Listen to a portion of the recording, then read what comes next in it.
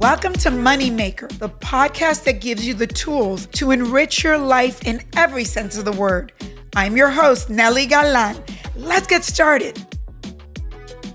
These ladies that you're going to meet this week that are amazing, young women that got into real estate early and are really crushing it and have really done everything to give themselves an advantage. And you'll hear that.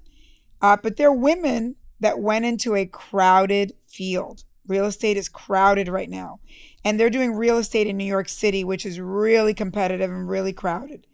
And it was interesting. I'm curious to see what you all think, because I have a lot of feelings about whether you go into something as a startup, whether you go into something in a crowded field and you compete with other people. Do you go where no one's going and start something where you know that you have a better chance to get in the door? Or do you do something completely different? Are you second to market or third to market?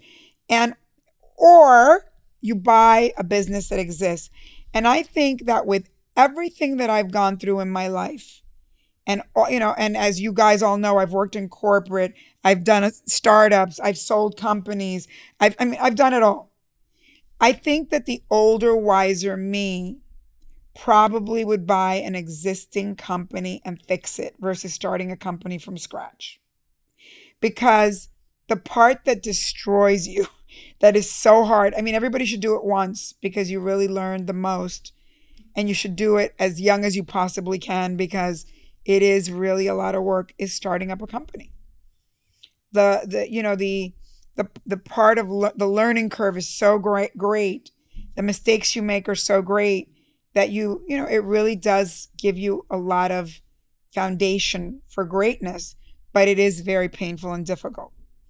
And I think that now that I'm older and I see people buying into companies and then fixing them, it's kind of easier to have something that already has some customers, has some revenue, whatever. And then you can say, wow, why didn't they do this? Why didn't they do that?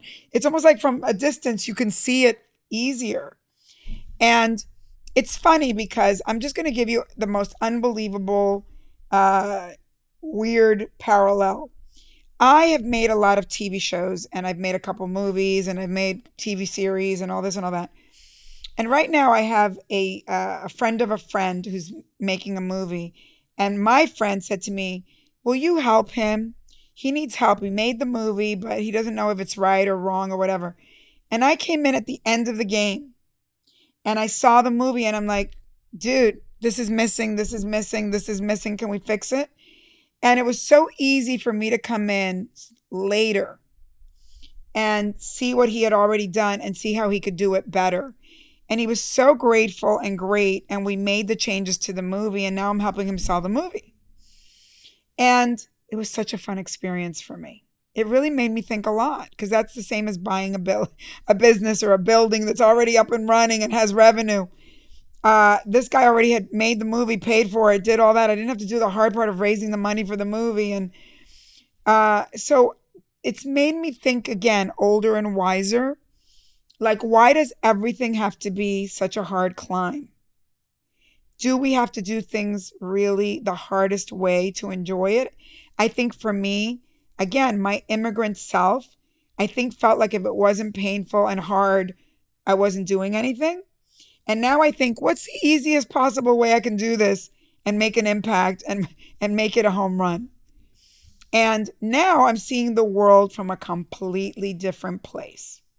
So I think that I want you to know there are other options in life for being an entrepreneur. It's just not, you're a founder of a startup, because that's the hardest possible way to do it. And that is for some people. It definitely was for me, because I have the ego, the personality, the salesmanship of a founder, but not everybody does. And would I do it again? I don't think I'd ever want to found another. I shouldn't say that. Oh my God, if I say that, I'm going to jinx myself and it's going to happen again. But there are other ways to be an entrepreneur. And I think, when I look at people, I think I've mentioned this before on the podcast, like my friend who was a dentist who sold her practice to a younger woman dentist and taught her for 2 or 3 years how to run the business. and then left her the business. I mean, that girl was smart not to start a dentistry office by herself. She did a deal with an existing dentist. That was smart. So let's look at all these different ways. It's like you can buy a business. You can also buy a franchise.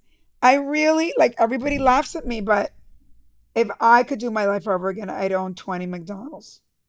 I mean, I'm one of those crazy people that loves McDonald's. I really do. And I know because I've studied McDonald's franchisees. They make so much money, I can't even tell you. And once you have 10 of them, you're loaded beyond loaded. And it's color by numbers. I mean, when you have the whole franchise business is so much easier than, like, when I look at my fellow Latinos that start a bodega in New York and I go, you could have bought a 7-Eleven. And they give you like color by numbers. Here's how you do it. Here's how you make money. They help you. You have all these other franchisees helping you. Like, why do we have to do everything so difficultly? Why don't we learn? And I also think, you could be somebody who works in a corporation and you have a friend that's like super genius, that's a founder, and give them money. And then you're going to be early investor. And you could have been the guy that gave Stephen Jobs money. And when the guy, I mean, I can't even tell you how many people I know that have done that. So not everything is hard. Now, let's talk about if you go into a saturated field or a saturated market. There's pros and cons to that. The ladies you're going to meet in the podcast Friday are in New York City. Doesn't get harder, doesn't get more saturated, doesn't get harder to enter. On the other hand, there's an endless supply of real estate. On the other hand, there's a lot of people in real estate that if you can get in the door, incredible mentorship, you get into an office where there's a lot of business, there's a lot to be done. You are competing with the best and the brightest, so you better think you're the best and the brightest. On the other hand, you could do it easier and you can move to a small town and be the person in the small town that shines. But then there's not as many things for sale. The prices aren't as high. It might take you longer to make the money, but it might be a more pleasant experience. I'm just telling you, depending on your personality type. But that is another way to go. And I think I love to say to young people, please go to emerging cities, emerging businesses. So emerging means that they still haven't hit big. Because I think you have the ability to own whatever town you live in.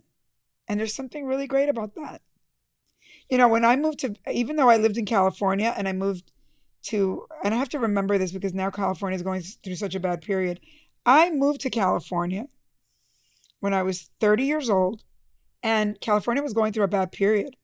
It had just gone through the riots, and the real estate was depressed. We had the riots and then a couple of earthquakes, and everything was depressed. And I moved to Venice Beach, which everyone at the time told me was like the pit hole of LA. And it was full of gangs at the time. It wasn't homeless, it was gangs. And I was like, well, I'm Latina, I can deal with gangs, whatever. I got a bunch of real estate cheap, which now is forget it, good luck. And I became the Queen of Venice. I became the Latina Queen of Venice. And I never thought I could do that in a big, in a big city like LA or in a big state like California. But it was a moment of depressed. And maybe that's why now a lot of young people are moving to LA because LA's in the pits again. But the prices haven't fallen that much because LA's now pretty topped out. It's even with bad things going on in it, the prices are super expensive. But I did go to an emerging city.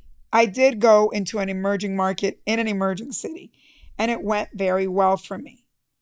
So think about all those things because there are different options, and you have to really choose the option in entrepreneurship that really best suits your temperament, right?